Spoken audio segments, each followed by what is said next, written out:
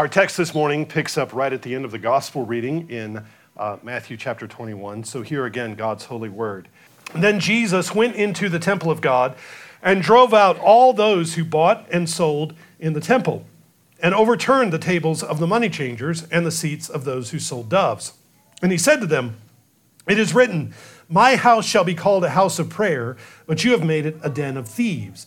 Then the blind and the lame came to him in the temple, and he healed them. When the chief priests and scribes saw the wonderful things that he did, and the children crying out in the temple and saying, "Hosanna to the Son of David," they were indignant and said to him, "Did you hear what these are saying?"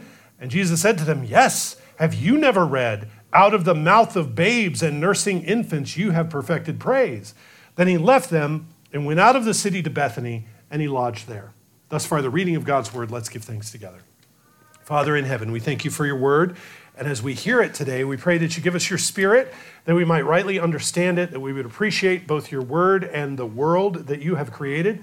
Father, deliver us from everything that's not helpful, everything that is wrong or in error, and guide us by your spirit into truth. Give me articulate speech. Give us ears to hear. We pray this in Jesus' name. Amen.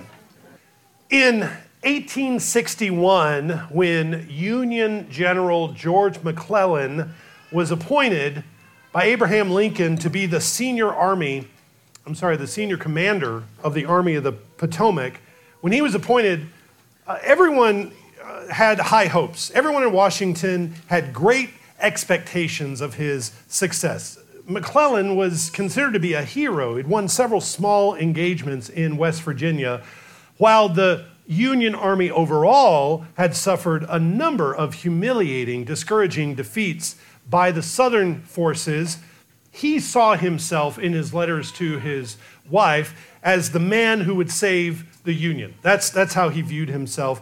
And he, for a while, looked like everything was going to be better for the Union Army. He increased troop presence around Washington, D.C., and made everyone feel safer for a time, but he was extremely hesitant to take that army out of the city and engage the Southern forces. He constantly complained that he didn't have enough experienced men, that they were not well enough equipped, that the new men had not been properly trained, the weather wasn't right, and that his opponents always outnumbered his own army.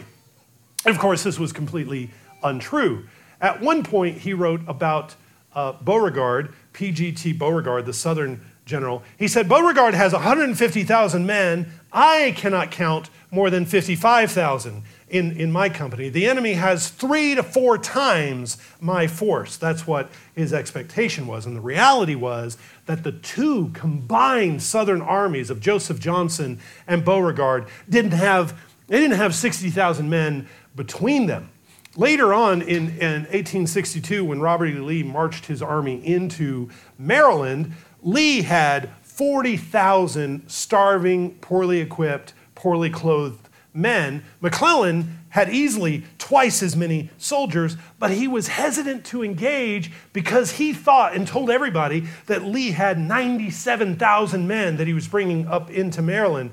And that led McClellan to engage in this series of uncoordinated, poorly organized attacks. He was always stopping and he was waiting for more reinforcements and waiting for better supplies before he could go on and do anything. So even though he was always better equipped, he was always better armed, better supplied, with a vastly superior army in terms of numbers and condition, he could only fight the bedraggled Southern army to a draw on the bloodiest day of the war at Antietam. And Lincoln became so frustrated with him that he replaced him soon after that.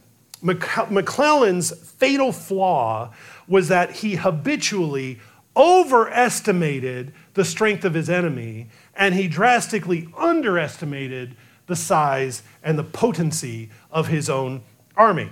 McClellan's nickname was Little Napoleon. Little because he was short. Napoleon had nothing to do with his military prowess. It had everything to do with the size of his ego.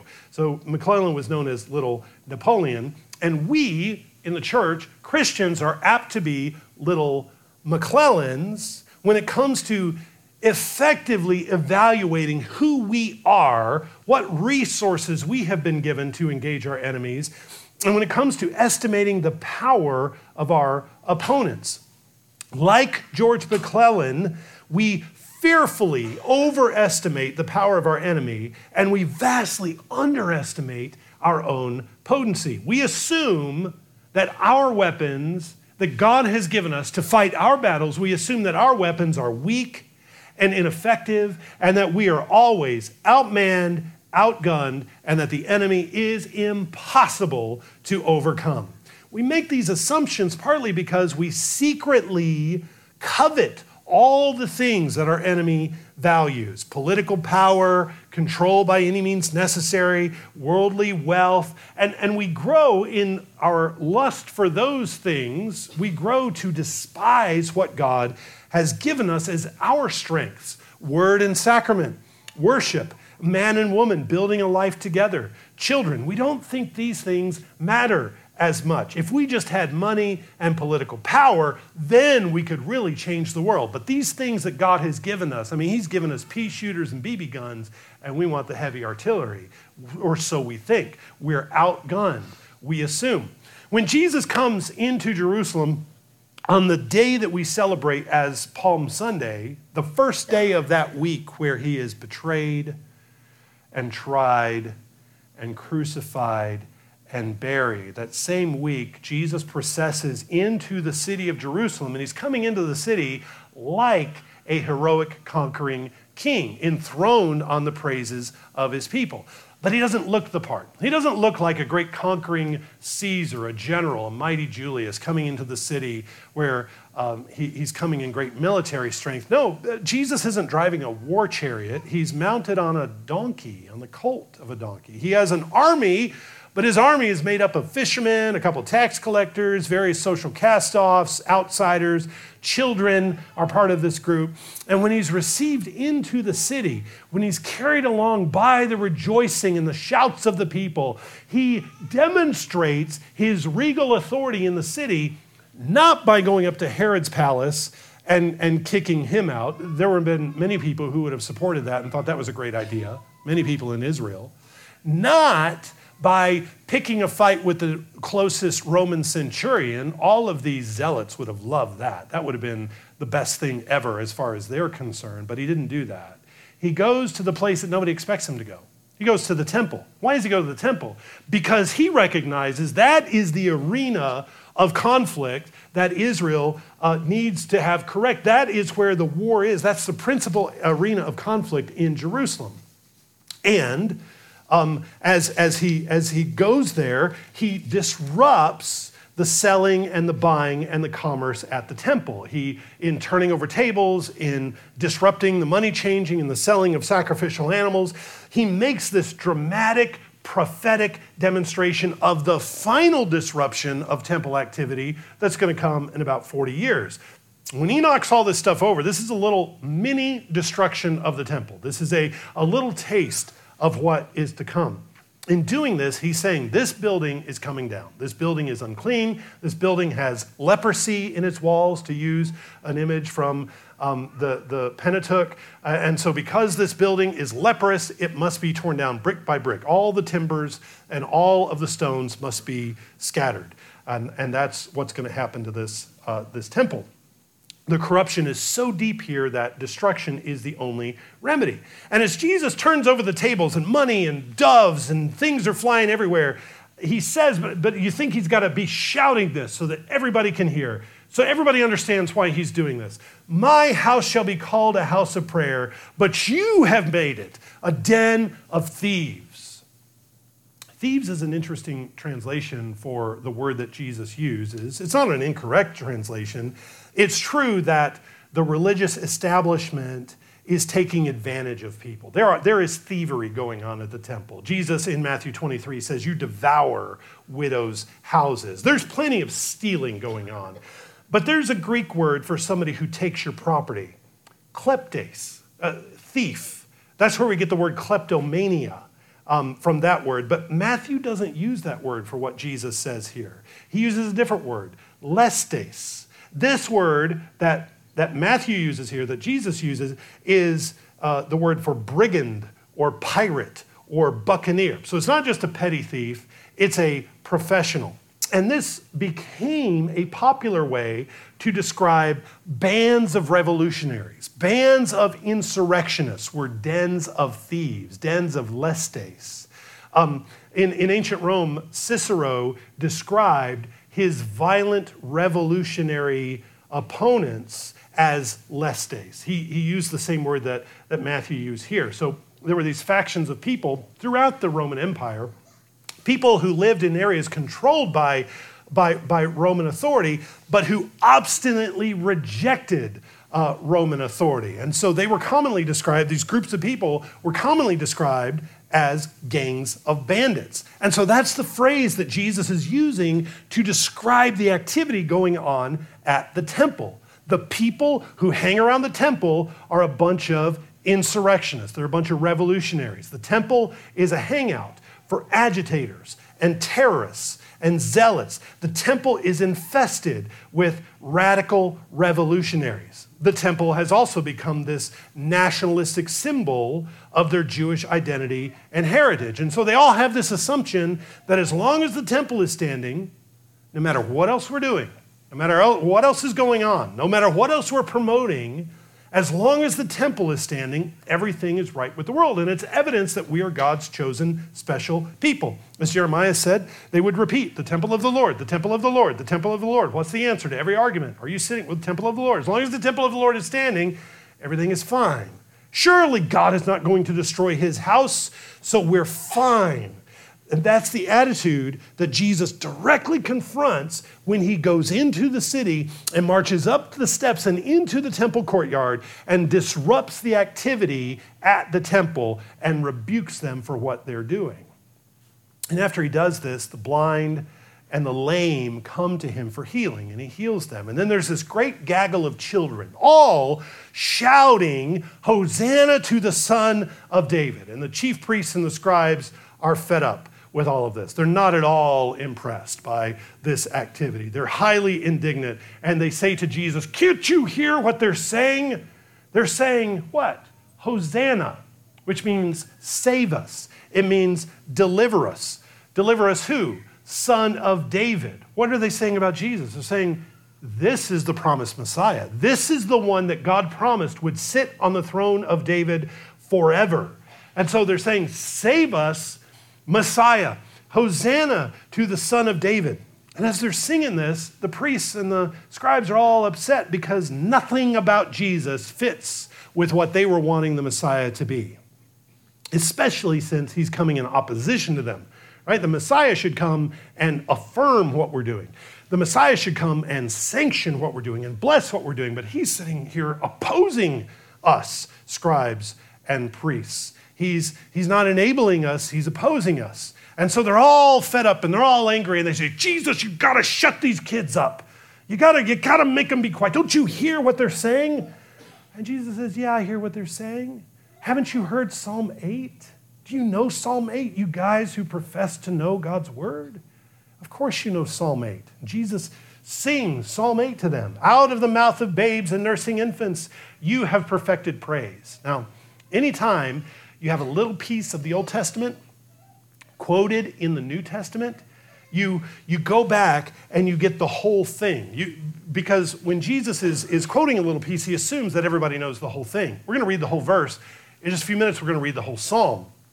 But the whole verse there that Jesus quotes says, out of the mouth of babes and nursing infants, you have ordained strength because of your enemies, that you may silence the enemy and the avenger. What Jesus says and what Psalm 8 says is that the praises of children are mighty weapons in God's arsenal. The praises of children silence the enemy. Children are the future. And if children are worshipers, then the future of God's people is promising. The future of God's people is secure. Whoever wins the hearts of the children controls the future. Also, God hears and he responds to the prayers of his children. He will respond and defend and deliver his children. And in this way, the praises and the prayers of children unravel the plots of the wicked. Psalm 127 says that our children are arrows. Our children are offensive weapons of war. So the priests and the scribes, they think what is going to preserve them against their Roman enemies is keeping their Jewish national identity, keeping the temple standing, adhering to their extra-biblical oral law traditions, stoking the flames of nationalistic fervor, and do all this while ignoring, demeaning, insulting their most effective artillery, these children who are leaping up and down, praising Jesus, and who are recognizing Jesus as Messiah. The things they value and think is going to preserve them are not the things that are going to preserve them. And they're ignoring their future. They're ignoring their children. They're telling Jesus to shut them up. They overestimate worldly resources. They overestimate their enemies' resources, and they underestimate their own. This is a deep defect in Israel when Jesus comes. They become, over the next 40 years after this event, they become more and more like the Roman beastly empire that they despise so much. And rather than joining the praises of these children and joining the families who trust Jesus, they turn against them. They violently persecute them. The greatest persecution that comes against the church in the book of Acts doesn't come from Rome. They're not Rome. Rome is not sending Christians to the arena to fight beasts in the book of Acts. Where is the persecution coming from? The persecution is coming from the temple. The persecution is coming from the Jewish religious establishment. And they are becoming more and more like Rome as they persecute the people who are praising, the children who are praising Jesus. And so God doesn't put up with this. And within a generation, Jerusalem becomes a heap of rubble. These men think they're God's allies. But when they feel threatened, and when they get upset about this failure of theology that they witness in these children, they oppose God's children, and now they become the enemies and the avengers who are silenced by the praises of the infants. So consider this profound statement right in the middle of these Palm Sunday events where Jesus quotes and he sings Psalm 8 right in the middle of this. Jesus affirms that children and their worship are an essential component of his warfare against the enemy. You got that, right? Well, let's just understand that. Children and their worship are essential weapons in God's warfare against the serpent. Why is it then that Christians would ever turn these priceless weapons over to the enemy, to give them to the enemy to craft, to train, to hone, to sharpen, to influence, and then to even turn around and aim them back at us? Why would we ever ask our enemy to watch over our weapons and to maintain them? We would only do that if we think that children weren't that important. We would only do that if we dismissed them and said, no, children are not that powerful, they're not that critical, it doesn't matter. If we underestimated their potency. And yet, that is precisely what happens when Christians hand over their children to a secular, humanist, antichrist state for their education and training and influence. When Christians send their children to government schools, they are giving up their most precious resources to people who hate God, who oppose Christ, people who deny his lordship, and who teach them to do the same. Why would they do that? Why would Christians do that? Who can explain it? Well, the kind of answers you get are so lame, you can't even take them seriously. It's all these answers about convenience and tradition and sentimental ideas about football games and proms. You know, that's worth their soul, right? A few football games and a prom, that's worth their soul. Because we can't replace that in the Christian community at all, can we? We don't know what a football is. What do we do? How do we dance? I don't know. Can't do it. Who can explain the decision to hand over our most precious resources to the state to influence. Today, I'm wrapping up a series on what we believe, and these Palm Sunday texts today that we just read are a perfect lead-in to answer, what do we believe about Christian education? Why is it so important? The short answer to that question is that God expects our children to trust him and worship him. We provide our children a Christian education because our children belong to Jesus, and they must be trained to worship him in all things and above all things. When our children sing hosannas to the Son of David, Jesus hears them and he delivers and defends his people. So we're not going to turn them over to people who are going to subdue their voices. We're not going to turn them over to people like the priests and the scribes who say, can't you make these kids be quiet? Can't you stop this worship? Can't you stop this praise? Teach them essentially unbelief. No, we're not going to do that. We make every effort to encourage their praises, to sharpen them and to train them up into mature worship, to praise God for all of his works in history, for his whole creation, for the arts, and to acknowledge that Christ is the King of everything. Now, this may be just one of the things we take for granted, and because all of us are engaged in providing our children with a Christian education, we may just start to assume that this is just a lifestyle we've chosen, that this is just what we do. We may not reflect why we make these sacrifices, reflect on why we do what we do.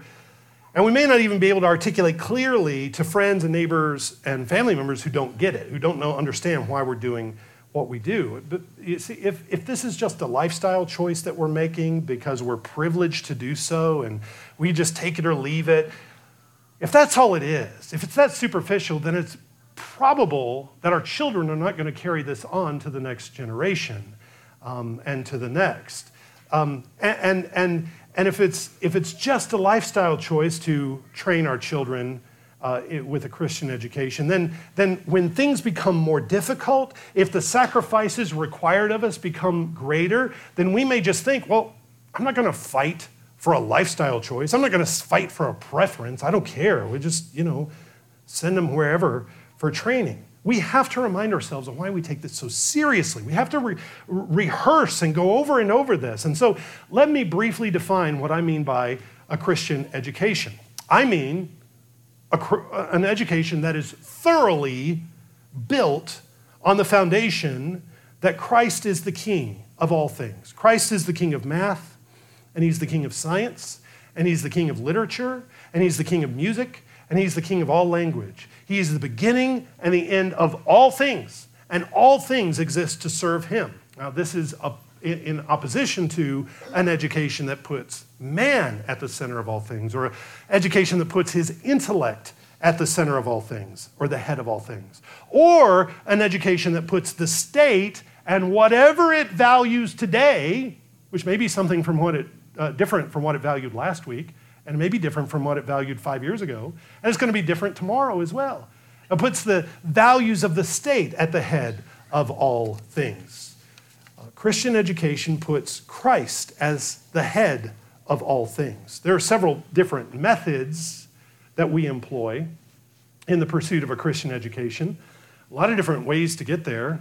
We have homeschools and co-ops and online classes and Christian schools, and I'm not going to advocate for any one of these over the other. These are all excellent methods, and none of them are a one-size-fits-all solution. They all have their advantages. They all have their challenges. My family has used every single one of these over the years at different stages and seasons of life, and we've never committed to using just one all the way through with the whole family. Every year since 2005, when my daughter was a kindergartner, every year since 2005, we've had the same conversation. What are we doing this year with this kid? Every year we have that conversation. So, and we've had to adjust and change as the needs of the child have changed and the opportunities have changed. We've used different methods. So I'm not going to make an argument for any one method, but I will defend the principle that Christian children deserve a Christian education, that God expects us to give them a Christian education. So why do we take this so seriously? Why do we take Christian education so seriously as a congregation, even as our denomination? And why do we reject government education, public education outright? I'm going to give you 3 reasons as briskly as I can. Number 1, why do we take this so seriously? Because God has entrusted the training of children to their faithful parents and not to the state. In many places in the Bible, there are several places, and we can study them together, and we have in the past. The Bible lists the duties of the civil magistrate. The Bible, God defines the powers of the state, the authority given to the state, the honor due the civil magistrate. In all of these places, never one time does God's word say it is the duty of the state to train children. God has not given that authority to the state. It is not in their jurisdiction. What does the state do? The state defends the innocent. The state protects the innocent and it punishes the wicked. And it's given the sword to do that. But it is to parents that the encouragement is given to train up a child in the way he should go. In Deuteronomy, right after Moses reads out the law to that generation that they were about to enter the promised land, after reading the law, Moses exhorts the people to take responsibility for training their children in everything that God requires. And you know this passage, but I'm going to read it out loud again so we can reflect on it. Here's what God requires. And these words, which I command you today, shall be in your heart. You shall teach them diligently to your children, and you shall talk of them when you sit in your house, when you walk by the way, when you lie down and when you rise up. You shall bind them as a sign on your hand. So when you look at yourself through what God says you are, how God has created you. That's how you look at yourself. Bind them as a frontlet between your eyes, as a jewel, like a piece of jewelry, that an ornament that hangs between your eyes, so that wherever you look, you're looking through God's word about what he says about the world. That's what is the interpretation for reality, what God has said. And you shall write them on the doorposts of your house and on your gates. So when you leave the house and when you come back home, you're reflecting on what God says about where you're going and what you do when you get back home. Everything you do, coming and going, waking or sleeping, eating or drinking, playing or working, is defined by what God requires. This is a responsibility that God gives parents to the children in their house to make sure that they know what God's commands are and that they don't stop talking about it, that they keep talking about it. You talk about God's word and you talk about God's world all throughout the day. Christian education starts on day 1 of your child's life. When they're born and you hold them on your chest and you look at their little ears and you count their little toes. School's in session. This is day 1. They are enrolled in school. Now, you're always getting help with this throughout their lives. You're always giving them books written by other people. There's nothing wrong with that. You give them other people to help tutor them in this or that subject, or get a whole team of people at the Christian school to help you in your job to teach them. But this is not ever a responsibility that you are transferring to someone else as a parent. You are accountable. And you may respond to that and say, well, what Moses is talking about there is talking about God's law. He's talking about the religious stuff. Talk about the religious stuff in your house.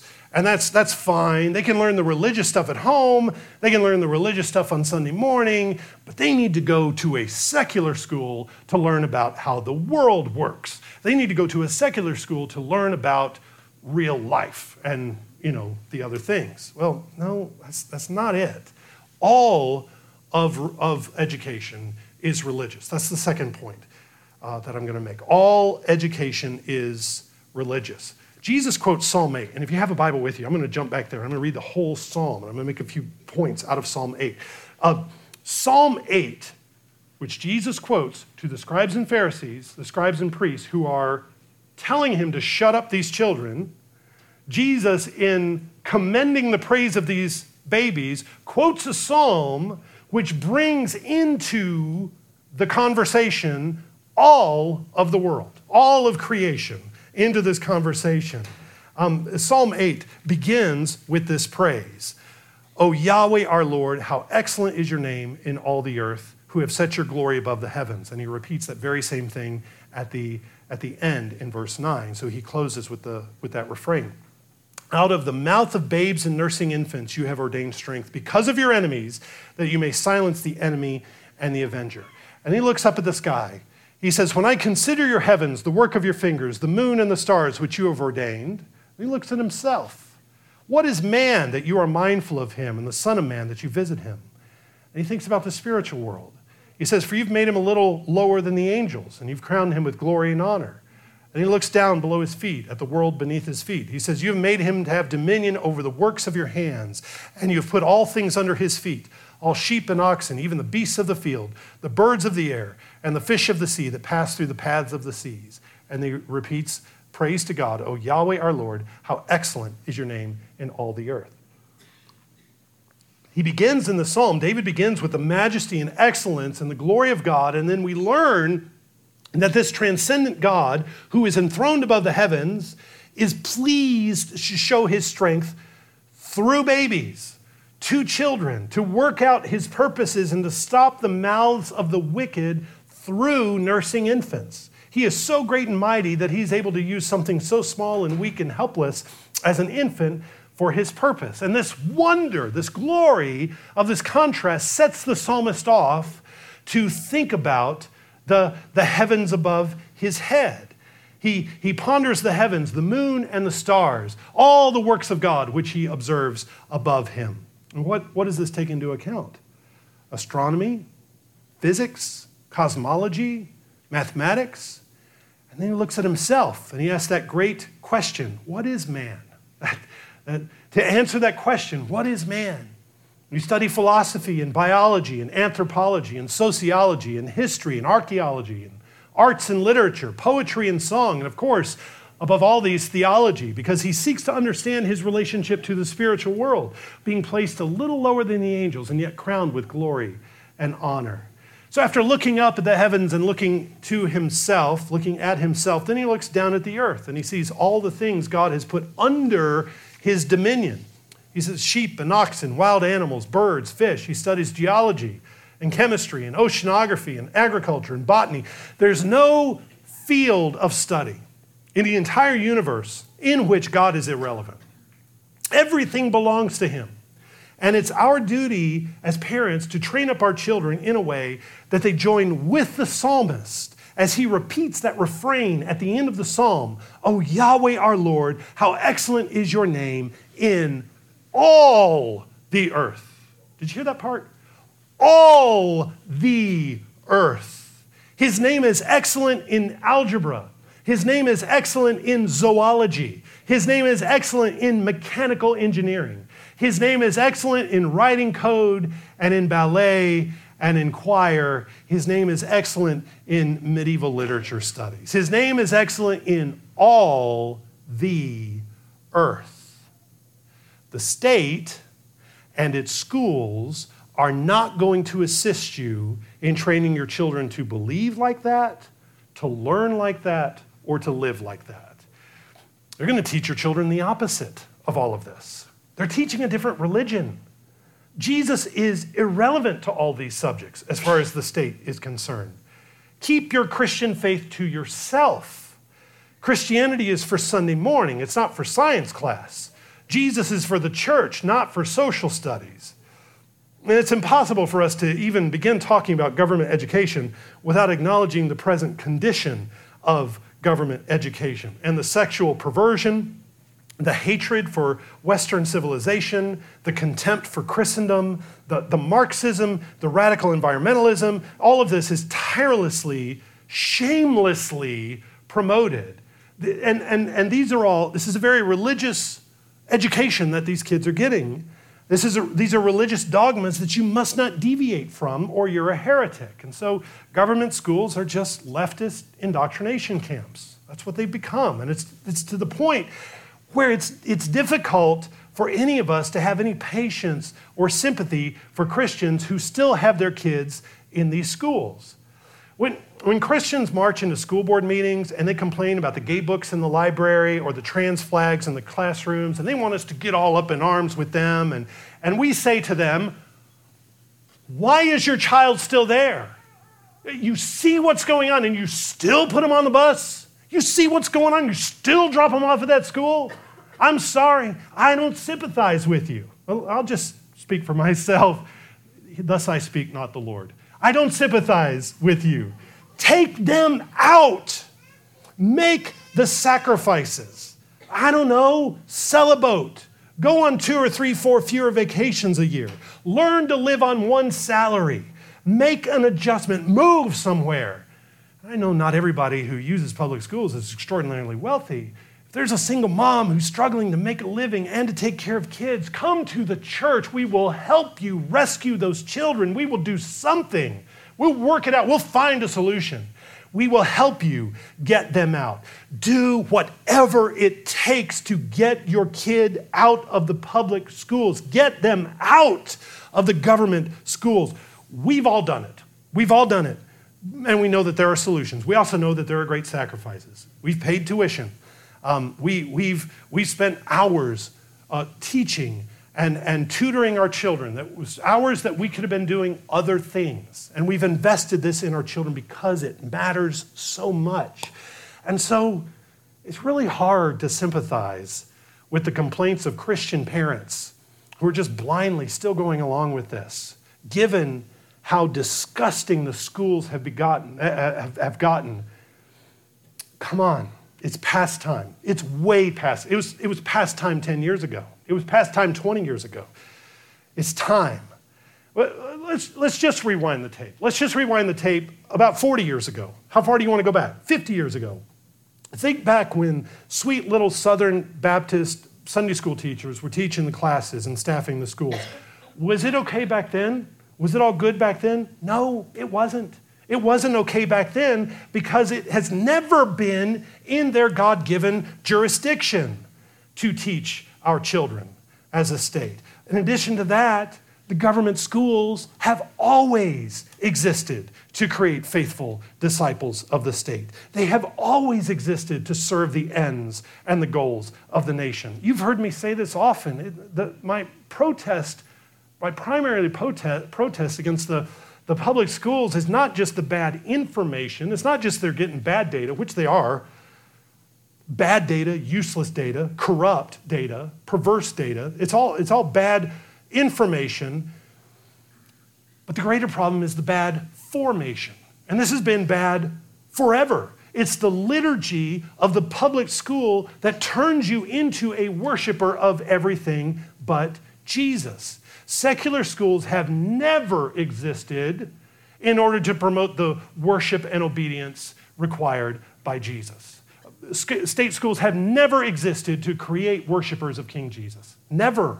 They have always been built on the false premise that you can have this neutral space and learn neutral things without giving any attention to what God says. They've always promoted this myth of neutrality.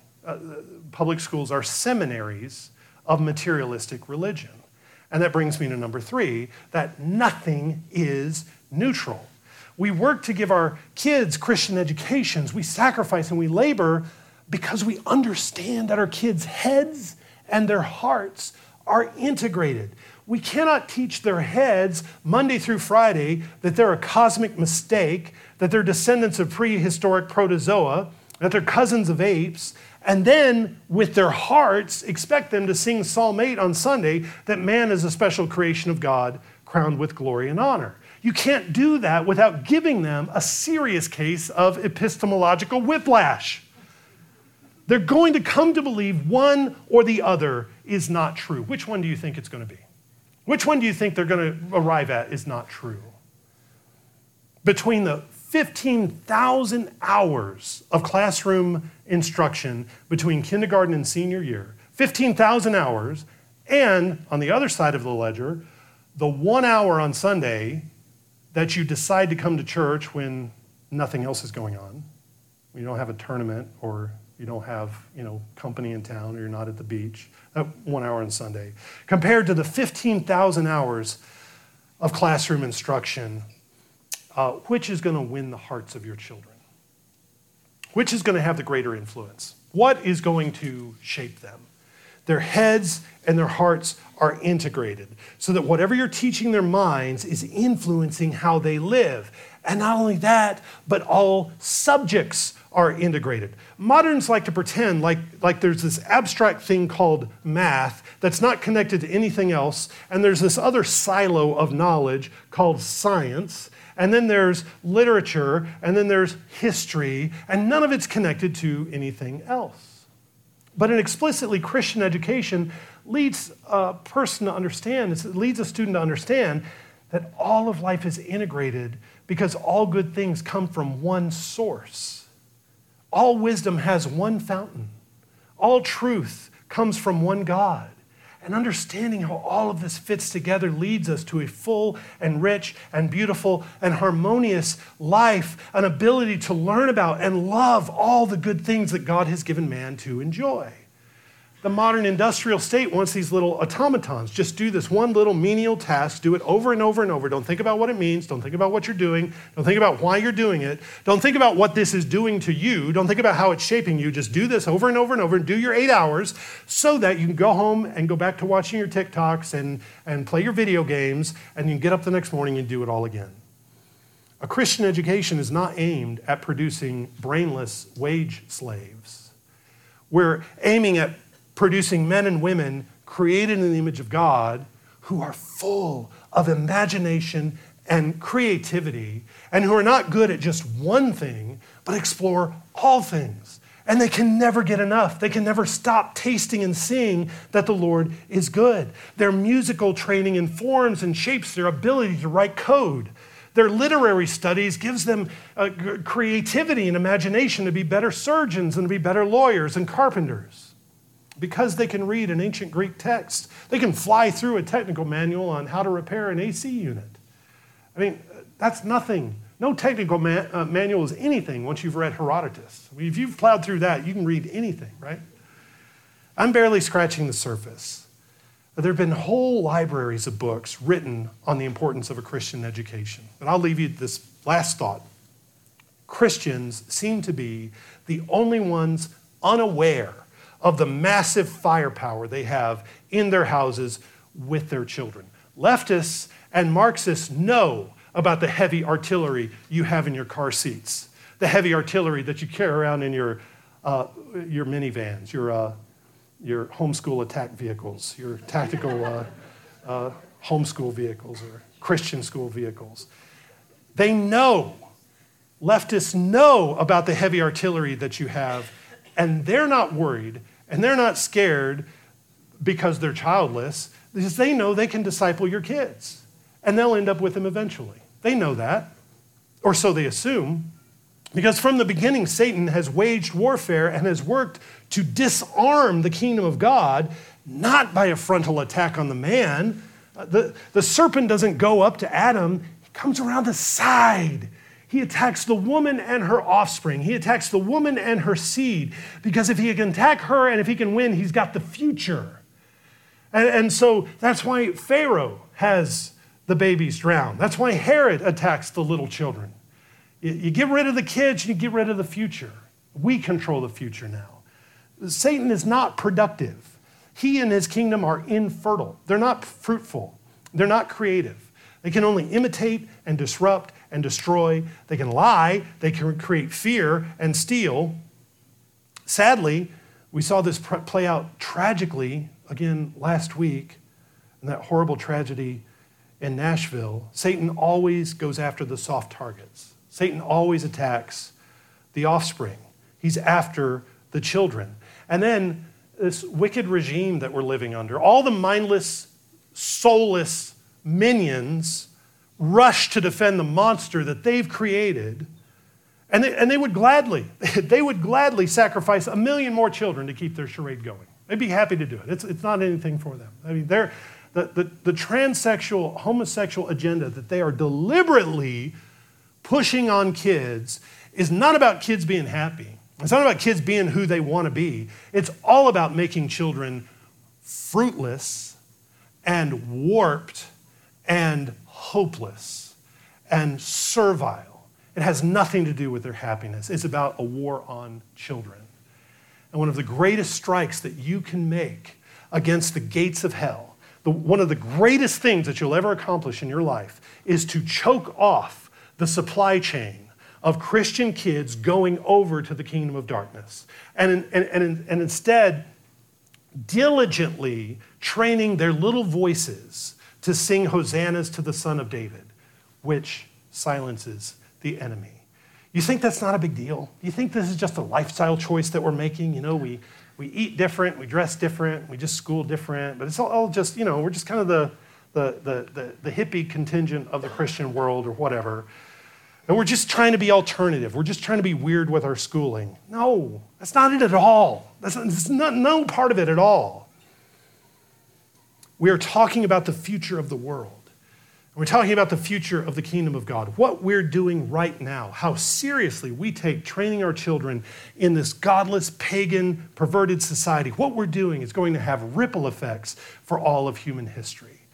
So moms and dads, keep up the good work. Keep plowing. Keep doing what you're doing. Keep making the sacrifices. Keep encouraging those little voices to sing Hosanna to the Son of David. That is what closes the mouth of the avenger and the enemy and the accuser. Thank you for the sacrifices that you are making.